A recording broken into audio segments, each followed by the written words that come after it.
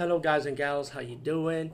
Today, I'll be talking about an awesome way to start your free podcast, and I mean free. No catch, no gimmicks.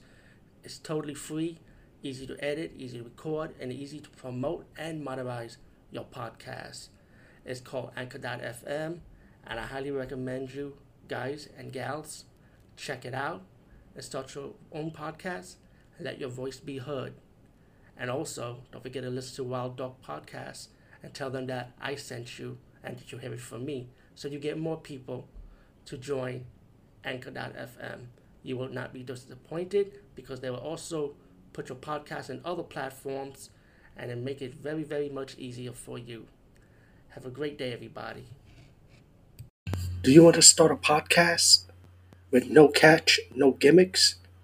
Do you want to monetize your podcast with no catch, no gimmicks? Monetize to make money, I mean. If you don't know what the term is, Google it, anchor it, no catch, no gimmicks. Everything's free to edit, to start your own podcast, only at anchor.fm. So join now, right now. You will not be disappointed. What's up, everybody? I'll be talking about remembering those 80s ninja movies. Now, like, I'm talking about the 80s. Let me rephrase that. The 80s bad ninja movies with that headband.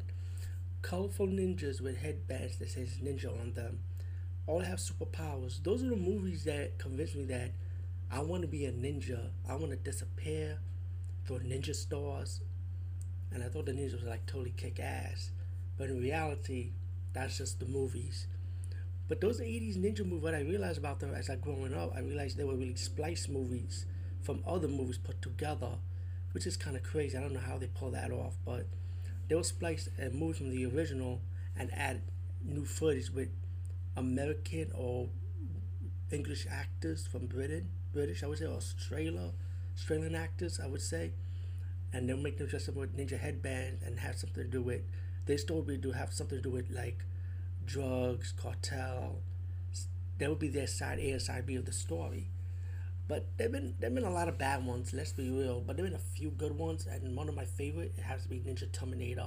So if you ever never checked Ninja Terminator, check that out. Check the one out with the Shokasugi doing the intro. That one is cool too. But anyway, my thoughts on those bad ninja movies, they ended up being entertaining, even though I don't know how bad they were. But I kind of like the action, the sword fights, and the cool soundtrack when we had the ninja side of things, and the ninja part of it. Yeah, those are my memories of those ninja movies, bad ninjas with the colorful suit headbands of the 80s era, I would say.